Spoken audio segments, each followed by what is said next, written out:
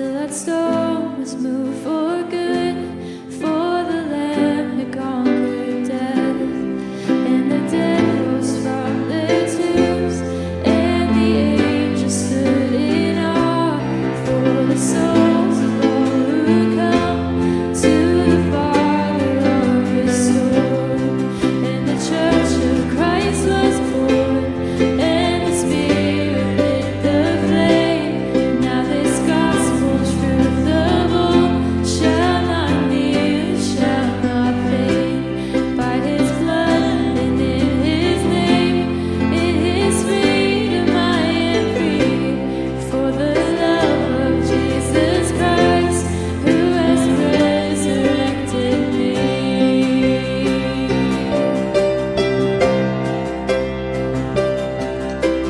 Praise the Father, praise the Son, praise the Spirit, three in one.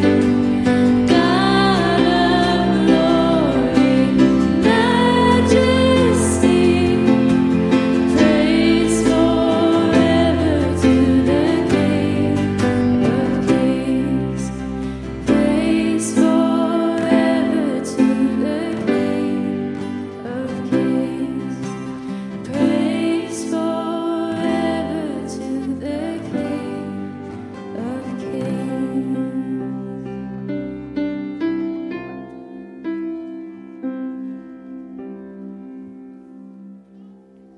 Amen. Pastor Nathan this morning is speaking on financial giving, and what a wonderful reminder it will be to hear God's word on that. And He calls us to give not only with our finances, but to give all, give everything, which may seem like a tall order, but He calls us into a place of surrender, to give everything for Him to be everything for us. So hear these words from Psalm 119. I seek you with all my heart. Do not let me stray from your commands. I have hidden your word in my heart, that I might not sin against you.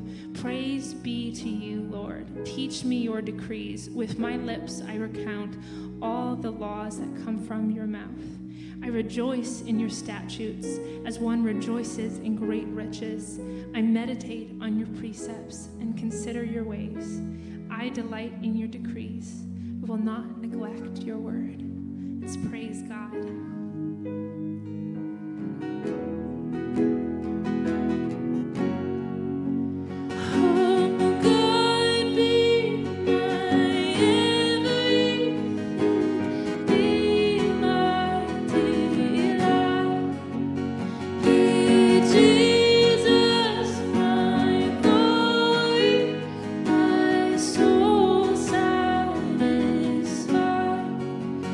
Oh God.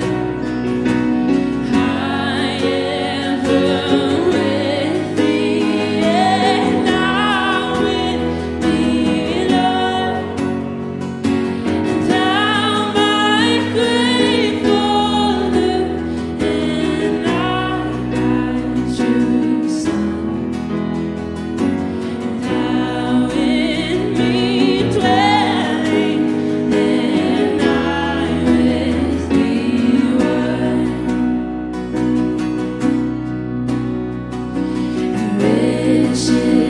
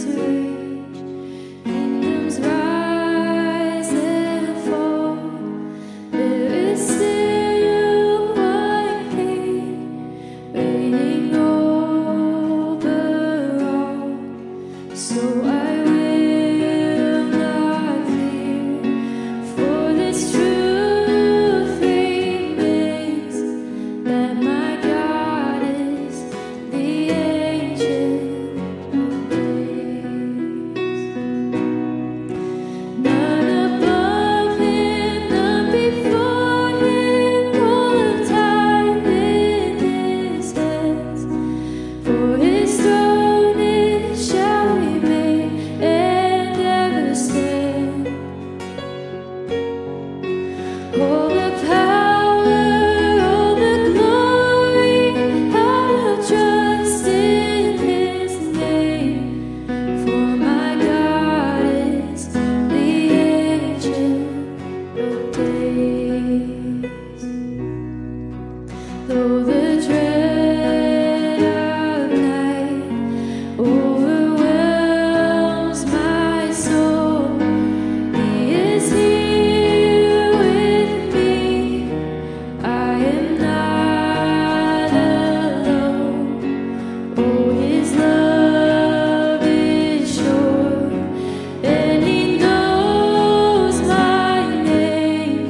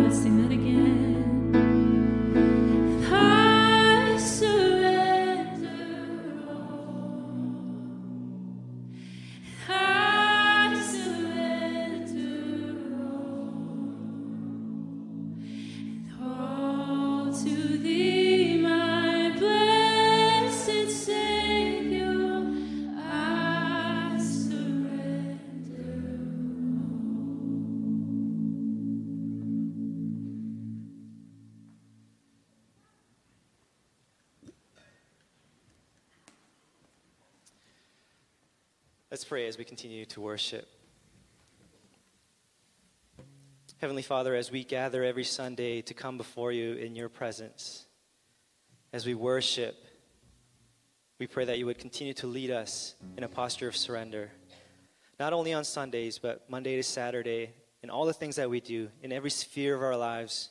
We pray that by the power of your Spirit, that you would lead us to be in a posture of surrender to you in all the things in our lives and through all the things in our lives.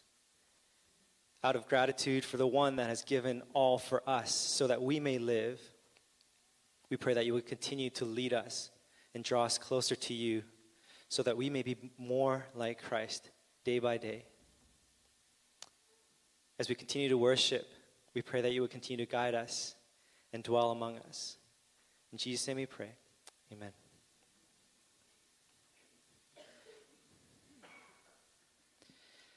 Good morning, New Life. Welcome to New Life Church. My name is Sean, and I'm the Life Groups and the Young Adults pastor here at New Life. A special welcome to all the guests in person or online. We're glad that you're worshiping here with us. We would love to help you get connected in our community. So if you're a guest among us today, I invite you to fill out a Connect card. They can be found in the seat pocket in front of you. And after filling it out, bring it to the info booth in the foyer. And when you do, there will be a friendly face that would welcome you with a New Life gift bag that has a New Life tumbler and a bag of Missions coffee. For those of you worshiping with us online this morning, please drop a comment sharing where you are and who you're watching with. Now, our vision at New Life Church is to touch lives with the transforming love of Jesus Christ. Now, in order to do this, we believe we need to first encounter this transforming love of Jesus in worship as well as in community. And that is where life groups come in. Life group is a small group ministry at New Life. It's a small gathering of 10 to 12 people that meet during the week, usually at someone's home to study the Bible together and do life together, whether that be through sharing meals together, going camping together, or going through some of life's challenging and difficult situations together. It's how we rejoice with those who rejoice and weep with those who weep. To grow as a disciple of Jesus Christ, we need community. Discipleship is not an individual exercise. So growing into mature disciples of Jesus cannot happen without the biblical community where we can love and be loved, where we can receive grace and extend grace, where we can watch the transformation of our brothers and sisters in our small groups, in our community, as well as watch, and for them to also watch our transformation as Christ is formed in us. And we believe this is best done in life groups. Whether you're someone exploring Christianity or have been a believer for a long time, life groups are for everyone. So if you're not already part of a life group, or you've taken a break from being part of a life group, could I encourage you today to prayerfully consider joining a life group? If you've been waiting for a sign from God to join a life group, this is it, right here. It's not going to get any clearer than this. This is the sign for you to join a life group. So if you'd like to join a life group, please come talk to me after service, or you can email me at sjung, S-J-U-N-G, @newlifecrc.ca. Also at New Life, the seniors have worked hard to create an amazing community. And New Life seniors meet on the first Sunday of every month for lunch after service. They're meeting today upstairs in room 303. So through this door, you'll see an elevator. You can take the elevator upstairs or up the steps. Anyone is welcome to join them, especially for those 65 and over. We're also opening up a new community space where seniors can enjoy some interaction with one another. We're inviting you to check out Coffee and Cards on Wednesday, February 15th from 10 a.m. to 12 p.m., hosted in the library room just inside the front lobby. It will be a great time of conversation over a cup of coffee or tea, or you could play board game with others. We have some available at the church, or you could bring your own. It's open to folks in the neighborhood, especially in the 65-plus population. And if you're unable to make it, don't worry. We hope to make Coffee and Cards a monthly event every third Wednesday of the month. So invite your neighbors and friends out for some company and your favorite board games. We look forward to seeing you there. Well, I mean, I won't be there, but because I'm still under 65. But I'm happy to be there. If you invite me, I'll be there. Every Sunday, we have fellowship time, and this serves two purposes. It's a time to meet someone new and extend to them the peace of Christ. It's also a time for parents to bring their kids downstairs without missing any part of the service. Kids 3 to 5 years old will go to Little Lights, and kids in grades 1 through 5 will go to Kids Church, both groups using the door on my right. Now, in case you're wondering if we missed the offering time, we haven't. Today we'll be doing the offering at the end of the service as a way to respond to the sermon about money. So now we will start our 3-minute fellowship time. If you're not sure about what to talk about with your neighbor, ask them, what's something that you don't like to spend money on? Have a great Sunday.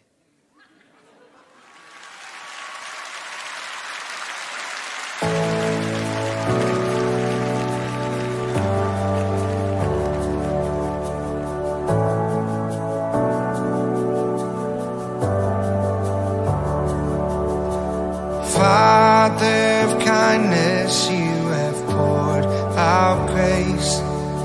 You brought me out of darkness. You have filled me with peace. Giver mercy, you're my help in time of need. Lord, I can't help but sing. Let's sing it out, faithful.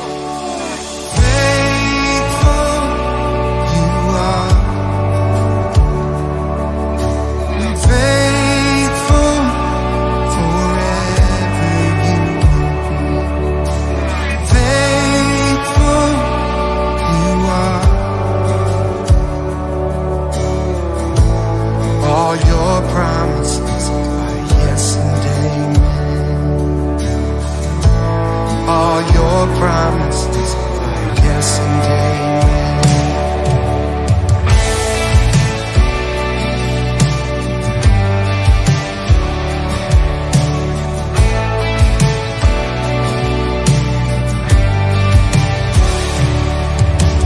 Beautiful Savior, you have brought me near. You pulled me from the ashes. You have broken every curse. Blessed Redeemer, you have set this captive free.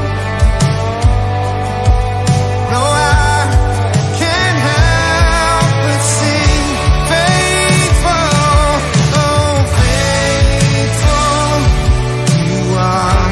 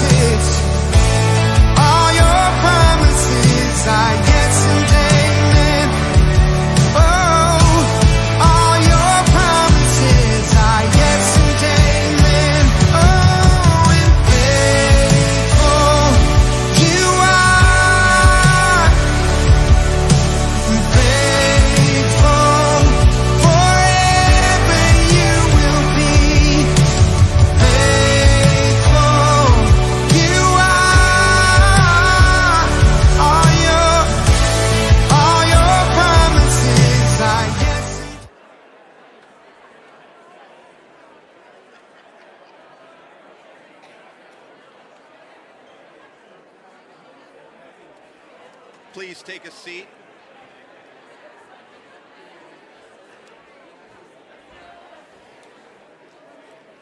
If you would, please take a seat.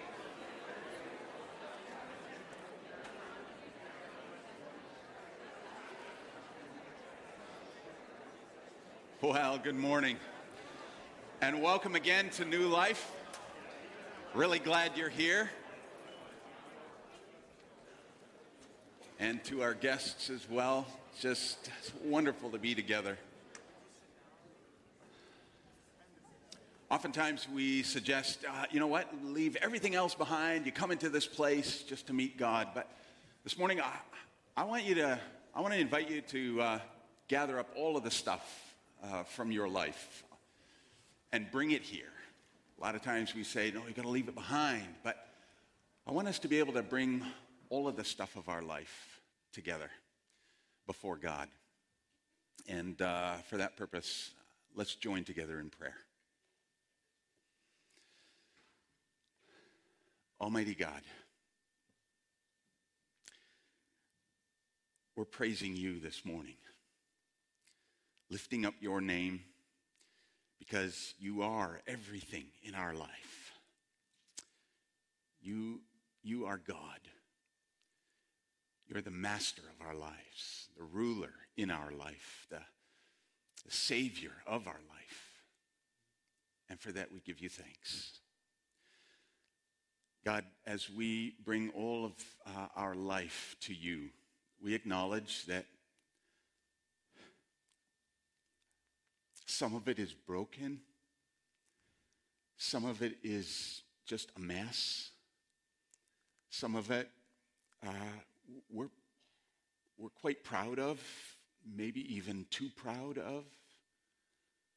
Some of it, God, we would rather get rid of. Some of it we hold on too tightly. And so we offer it all to you, God. We pray, God, that as we come to your word, that you can speak to us. Speak to us of your grace, of your tremendous love for us. Speak to us, God, of your mercy, of your desire to extend that mercy to others in need. And so may we follow in your footsteps. Gracious God, we pray for those who are worried about loved ones who are sick. We pray for those who are sick, especially in this congregation. Father, I lift up Gary Walters. Bless him today. Be with Joyce Venema. Watch over her. Provide healing. And for others, Father, who are struggling with illness and health, God, be gracious. For those of us, God, who grieve the loss of loved ones, show us your love. Surround us with your presence to comfort us. Those of us, God, who are worried of just different circumstances in life, God, reveal yourself together to us in fresh ways so that we can embrace you, so that we can trust you, so that we can bring all of these worries to you and know that you hold us in your hand, that you hold this whole world in your hand. God, as we look upon the world in the midst of war and violence and turmoil and disruption, God, have mercy. And so speak to us. Show us your grace and your love and your favor. And may we in turn give all the praise and glory to you, not only as we sing, and pray, and hear your word, but also as we live our lives. May it all be to your glory. Help us, God, to show off your kingdom, a kingdom that you have restored from this world. We give you all the praise. In Jesus' name, amen. All right, well, so as has been mentioned, we're going to be talking about money. I remember at the beginning of my ministry, an elder took me aside and said, Pastor, just remember, whenever you talk about money, you're going to be in trouble. So that's why I'm a little nervous this morning.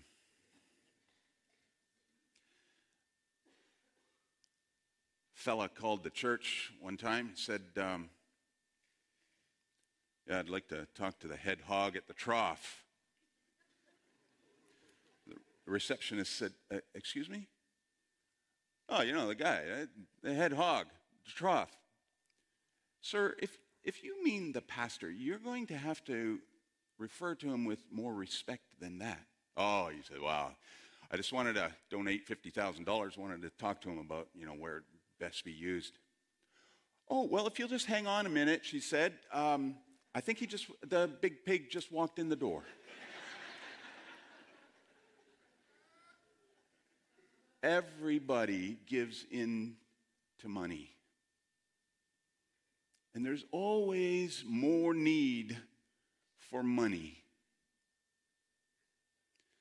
This morning we want to talk particularly about giving away our money. And you got to wonder, is there more reason than simply that organizations need our money? Is there any grace in giving? More than just saying, well, I paid for that and it succeeded and it helped to build the kingdom. Is there any grace in giving? We're in this series called Resolve, in which we're just looking at different aspects of our lives to see where can we grow? Personally, maybe spiritually. And giving is one of those areas, I think, where we can grow, particularly spiritually. I want to read from 1 Kings chapter 17 and reflect on why does God call us to give? What's behind all this giving? Here's a story about Elijah. Elijah was like the greatest prophet known in Israel. Like he was just super prominent. And Elijah's in the midst of famine because of all of the disobedience of Israel. This is during the time of King Ahab. If you know King Ahab, he was one of the most wicked kings of Israel. And consequently, God cast the people of Israel into famine. But here's the story of how God graciously provides for Elijah. First of all, God places Elijah beside a brook, and so he's got a supply of water there. And then somehow, miraculously, God feeds him with food, sustains him, nourishes him by ravens, by lousy birds of the air. Very strange. In that way, God provides. And then the brook dries up, so now he's out of water. So God tells Elijah to move, go outside of Israel, which was a big deal. That's virtually like going outside of the presence of God. But there too, God says, go there to this place called Zarephath, and you'll meet a widow, and she'll provide for you. So then we pick up here at verse 10. So Elijah went to Zarephath, and when he came to the town gate, a widow was there gathering sticks, and he called her and asked, would you bring me a little water in a jar so I may have a drink? No big deal. So as she was going to get it, he called, and bring me please a piece of bread. As surely as the Lord your God lives, she replied, I don't have any bread. Only a handful of flour in a jar and a little olive oil in a jug. I'm gathering a few sticks to take home, make a meal for myself and my son, that we may eat it and die. Whew. Elijah said to her,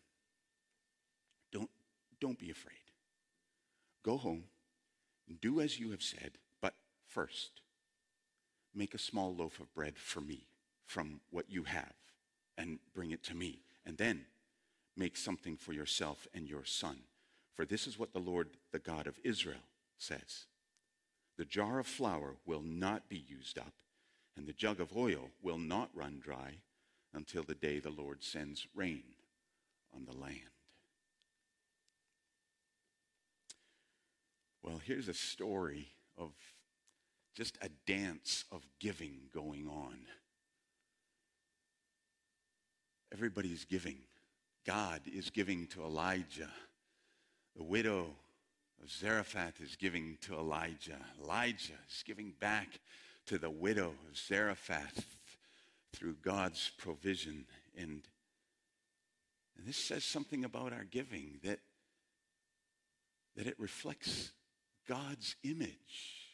The story isn't about Elijah. It's not about the widow. It's about God. God is that kind of God of giving, of generosity, of just a magnificent giving. That's the kind of God that we serve. We read about that in the very first pages of Scripture, way in the beginning, Genesis chapter 1. God creates an entire world and then he gives it away.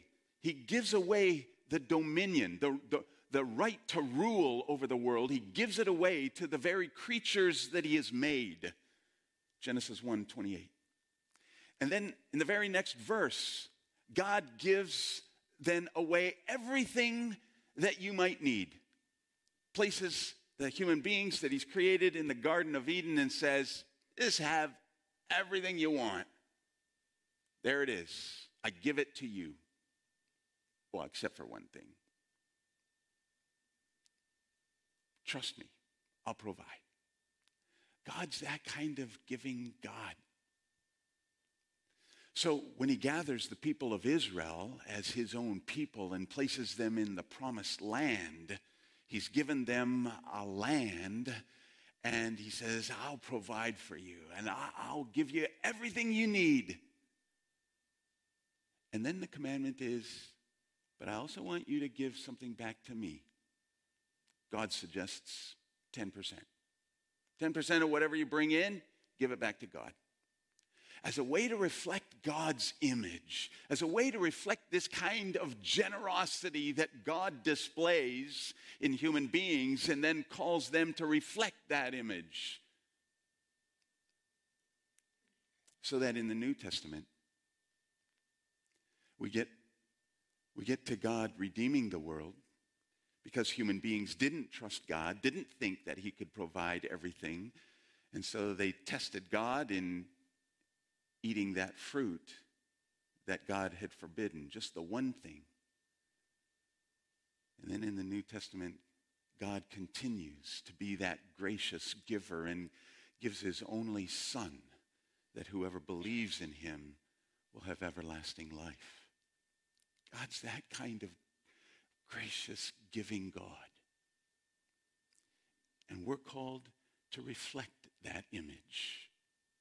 So back in Genesis, right, the offspring of Adam and Eve reflect God's giving image by giving offerings. But just like talking about money puts you into trouble, so does giving. When God commanded the Israelites to give, it put them into trouble because they thought they were paying for God. So in the New Testament, when Jesus talks about giving and he admonishes the religious establishment of that time, the religious leaders, he says this in Matthew 23. Woe to you, teachers of the law and Pharisees, you hypocrites! You give 1/10 of your spices, mint, dill, and cumin, but you've neglected the more important matters of the law, justice, mercy, faithfulness. You should have practiced the latter, Jesus says, without neglecting the former. It's not that you have to do away with the giving, it's that giving itself you've corrupted. You thought it was a fee for services. You thought it was paying for me to be favorable to you.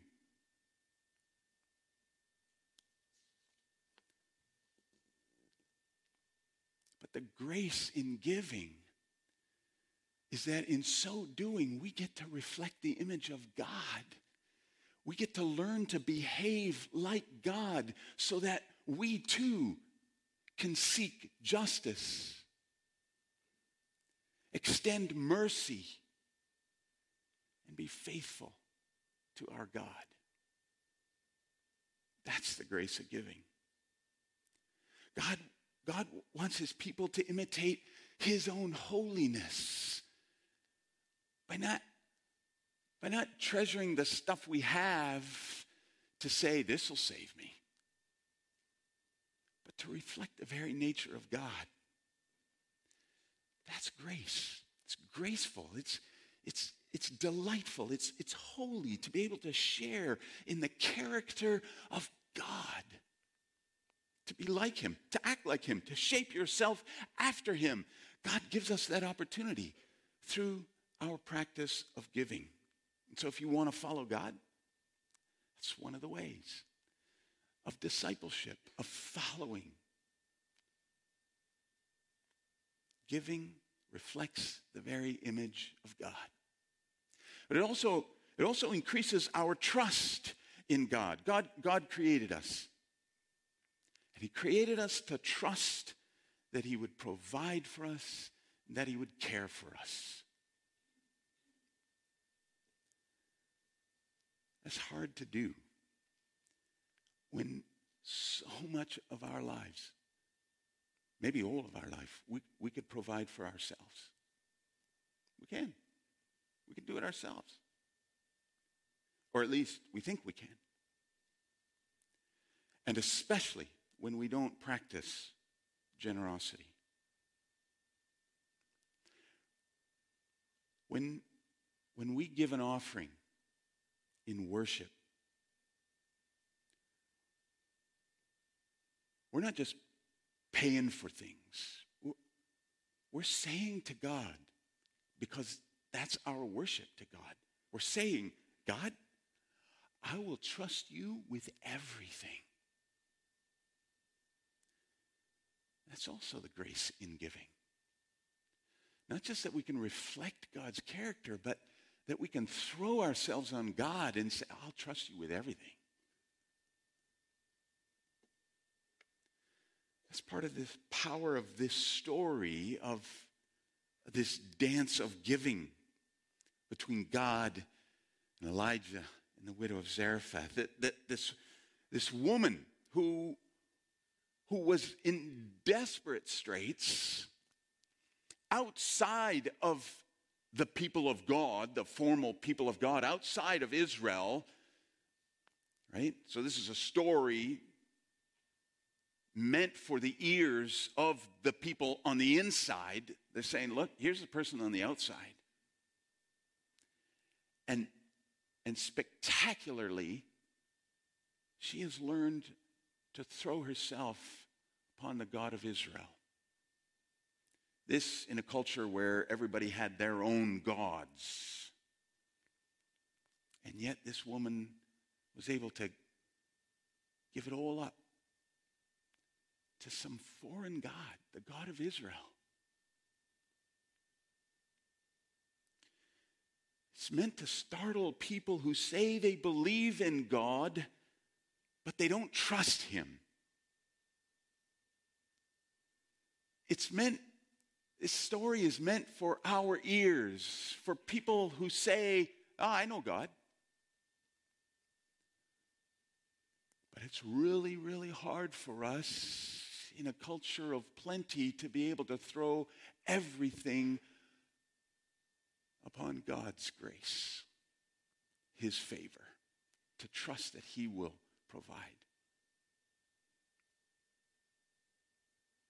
Do you trust him? I mean, whatever your story is, whatever the shape of your life, this lesson to trust God constantly needs to be learned, probably over and over and over again.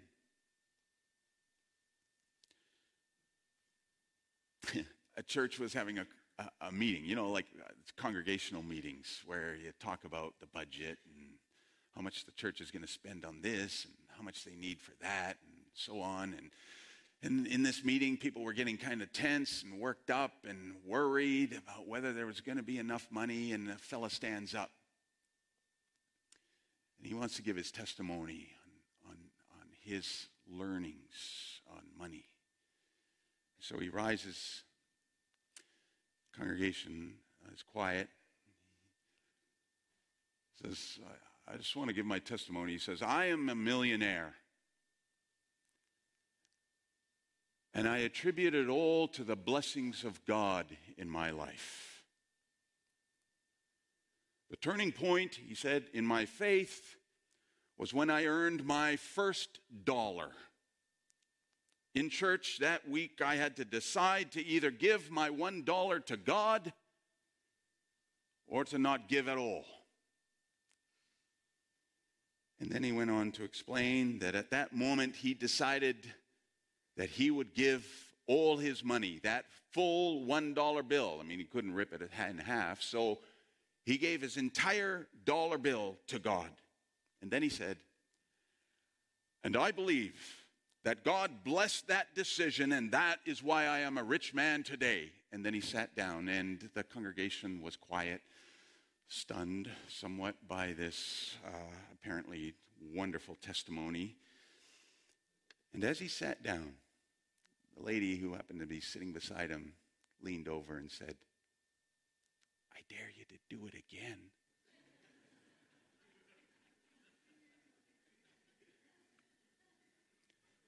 Giving increases our trust in God.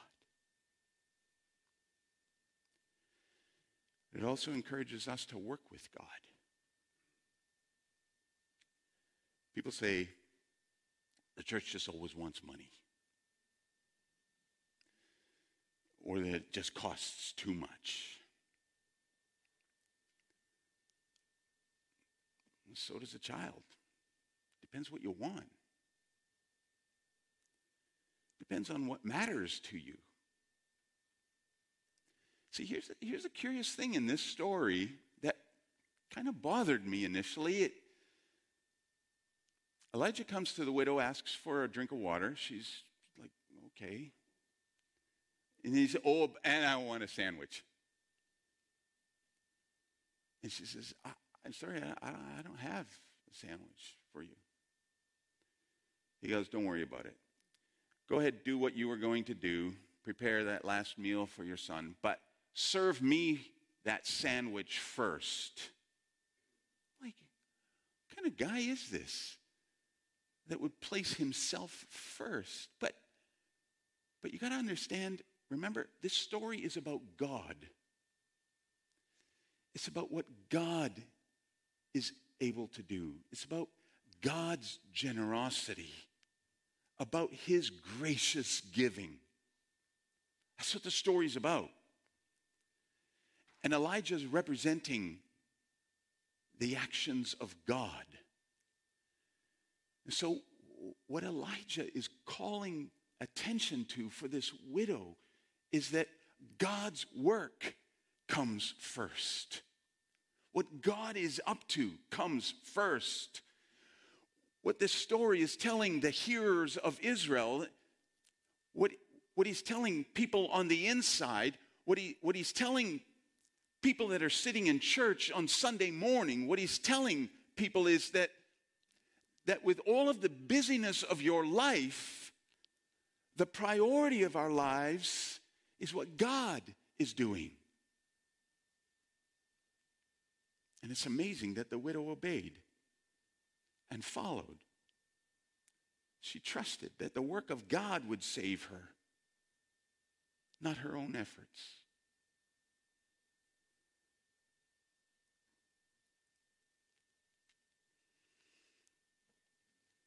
So the question is, why wouldn't we give to the work of God as we worship?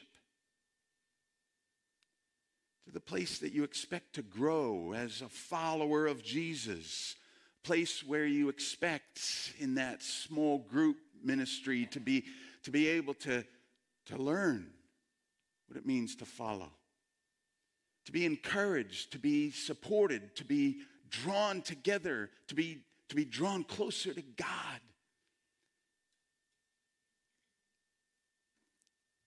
So from that perspective, then it's hard to understand when giving suffers because people don't like what's going on. The passage that was drawn to my attention, particularly years ago, by a fellow member of the congregation who kept insisting that I needed to preach this sermon on giving and on money. And he kept reminding me of Malachi 3, 8 and 10 says this: "Will a man rob God? Yet you rob me. But you ask, how do we rob you?" And God answers, "In tithes and offerings. You're under a curse, the whole nation of you, because you're robbing me. Bring the whole tithe into the storehouse, that there may be food in my house. Test me in this, says the Lord Almighty, and see if I will not throw open the floodgates of heaven and pour out so much blessing that you will not have room enough for it."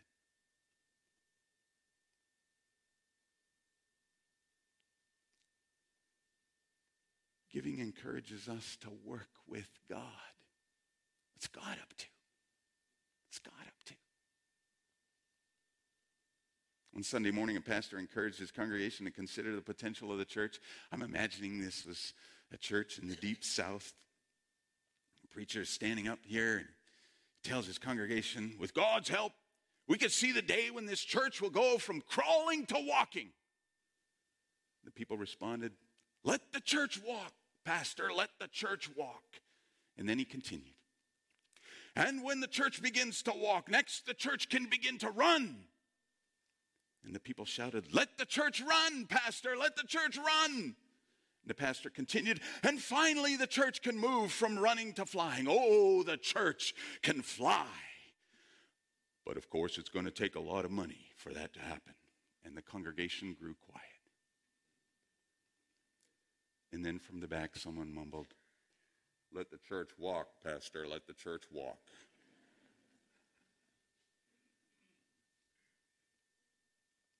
We get to join in on what God is doing in this world.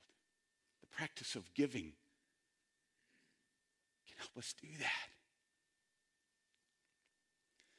And finally, giving focuses our priorities for God. So here's the question: what exactly does God call us to give? Well, in the Old Testament, God spoke to the people of Israel to say, "I want you to give a tenth, 1/10, 10% of everything you bring in."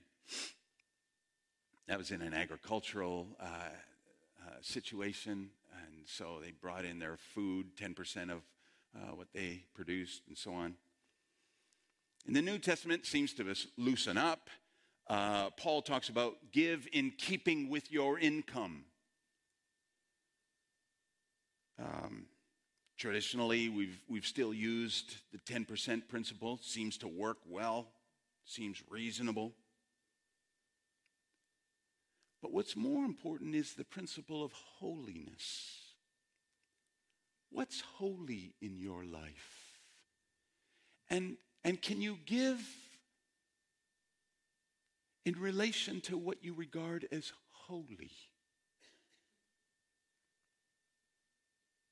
Is there anything holy in your life? Anything that you say, this belongs to God, as a testimony of acknowledging that everything I have is provided by God?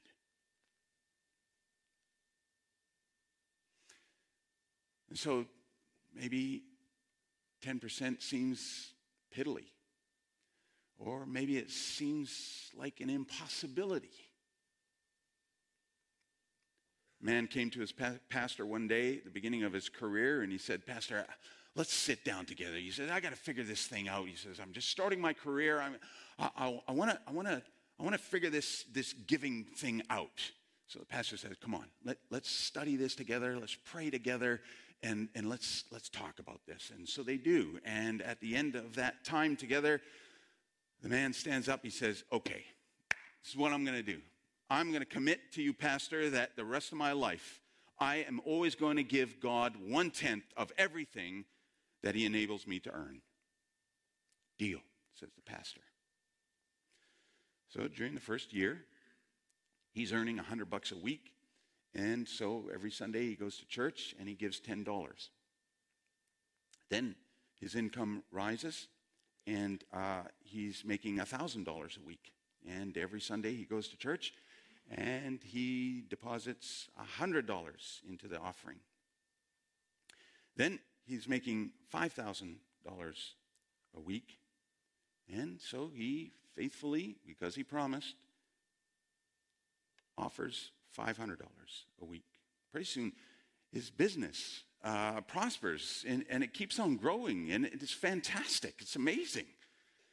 And now he finds himself obligated to bring $1,000 a week into the offering. And that troubles him. And so he goes to the pastor, and he says, Pastor, I know I made that promise, but is there any way I could get out of it? I can't keep bringing $1,000 a week. That's just crazy. Is there any way? The pastor says, no, there isn't. A promise is a promise. You promised to God. You made a commitment to God. And the man hangs his head, and he's like, yeah, I know. But I tell you what, says the pastor, let's get down on our knees like we did way in the beginning. He said, and let's pray. And what I'm going to pray is that God will reduce your income back to $100 a week so that you only have to give $10. Maybe that will make it easier.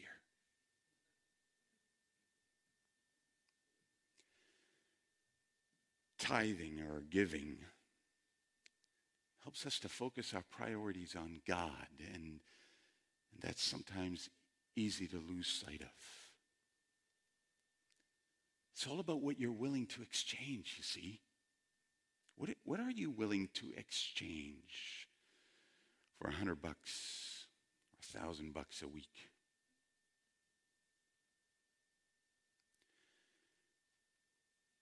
Adam and Eve, story at the beginning of the Bible, in Genesis chapter 3, Adam and Eve, they exchanged life for a taste of forbidden fruit. And then here in this story, the widow of Zarephath exchanges her last meal, a taste of her last meal, for life. It's all in the exchange, you see. And so in our giving, it's about what you're willing to exchange. Greed for grace, lust for life, happiness for holiness. Because we have a view to the priorities of God. And to recognize those things is a grace of giving. Isn't that the nature of the gospel? It's about what you're willing to exchange. Jesus said if you want to hold on to your life, you're going to lose it. But if you give it up, if you're willing to exchange it for faith in Jesus, then you gain everything. Everything.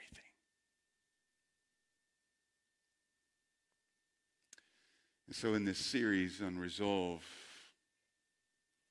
we're placing challenges in front of ourselves to see how can we grow in this area of our lives. So this week, what we're going to do is each day, Monday through Friday, we're going to place a daily challenge before you. And that challenge is going to be posted on our Instagram story. So if you're on Instagram, you can find us on Instagram at New Life Abbey. And each day there will be a posting of the challenge, maybe a follow-up post of maybe some reflection or something. And then the rest of you are going, oh, I'm not on Instagram, or suddenly, you just canceled your account.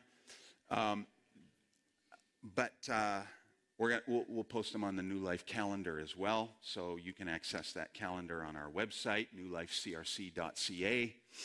/events, and it'll show up there, or on the New Life app. If you've downloaded our app on your phone, it'll be on there as well under the Events tab. So each day, we're going to encourage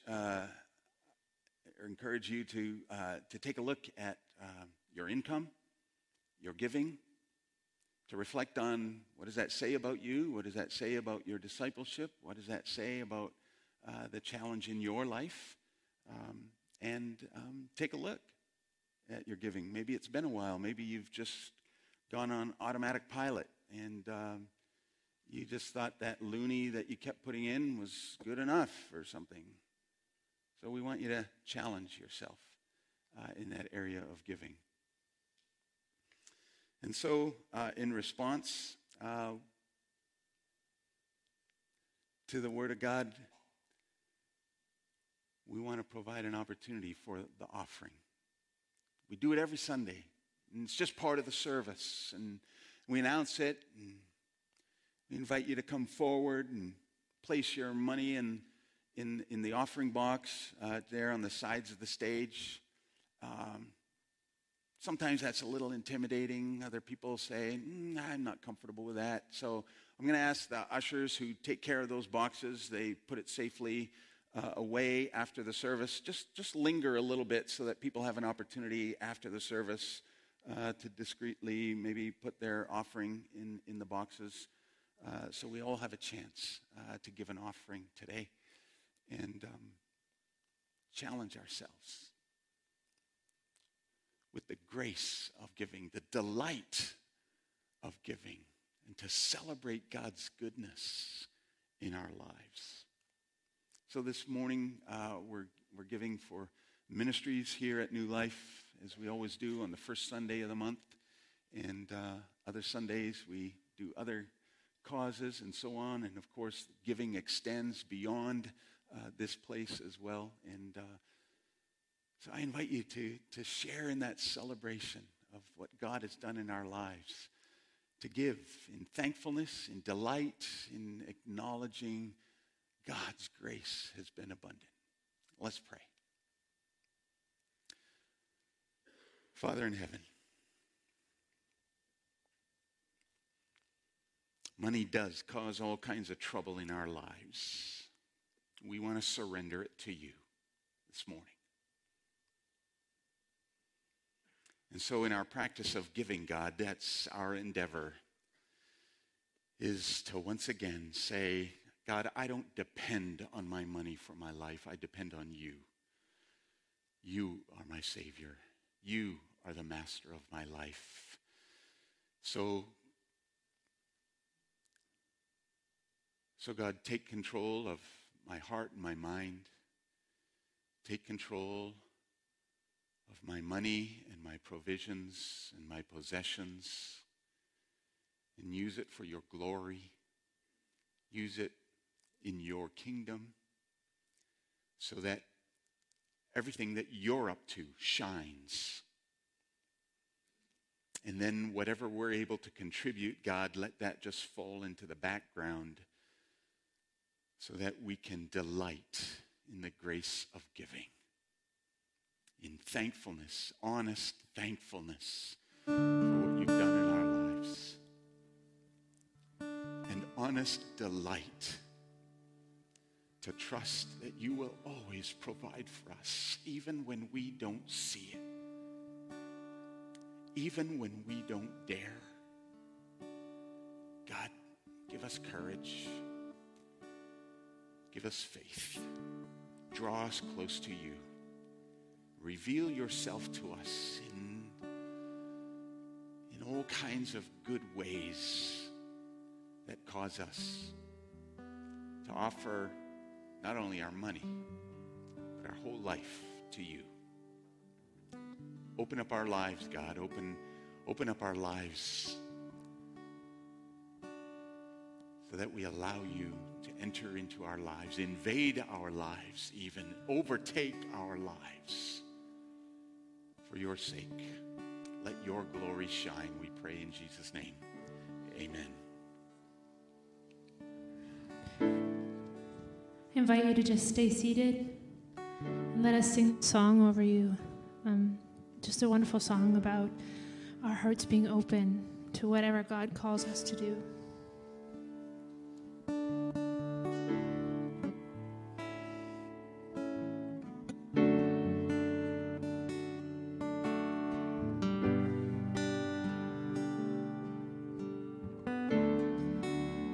Pull me closer, closer to your heart.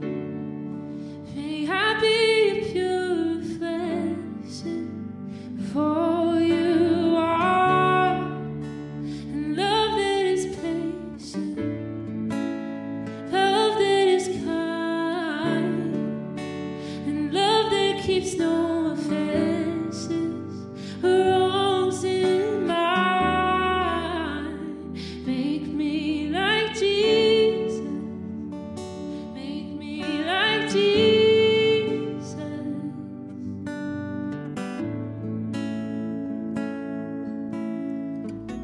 My heart is an open space for you to come and have your way. I'm open, I'm open.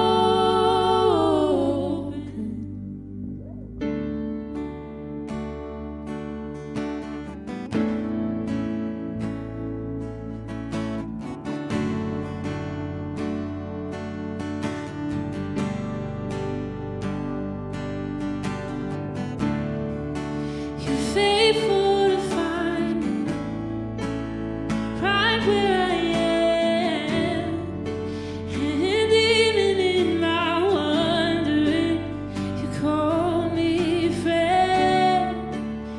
Mercy receives me, lifts me to my feet, and I'm caught up in the wonder and mystery of knowing Jesus,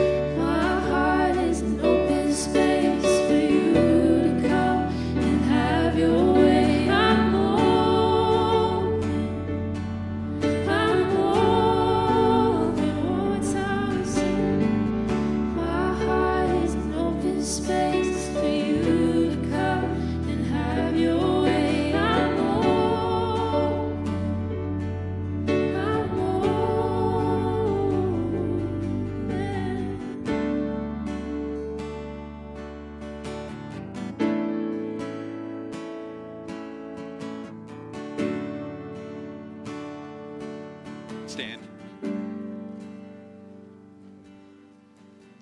In this grace of giving, I've witnessed just wonderful faithfulness from this congregation. And so I'm praising God for that. And so in this week, keep on challenging yourself to open up your life to the generosity of God and reflect that generosity in the way you live your life this week. A generosity of money, but also a generosity of time, a generosity of compassion, a generosity of friendship, a generosity of grace in the stumblings and fumblings of one another. And so may the grace of the Lord Jesus Christ and the love of God the Father and the fellowship of the Holy Spirit be and abide with you now and always.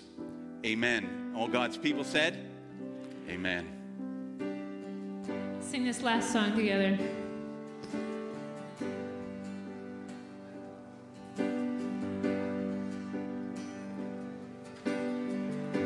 The Lord bless you and keep you. Make his face shine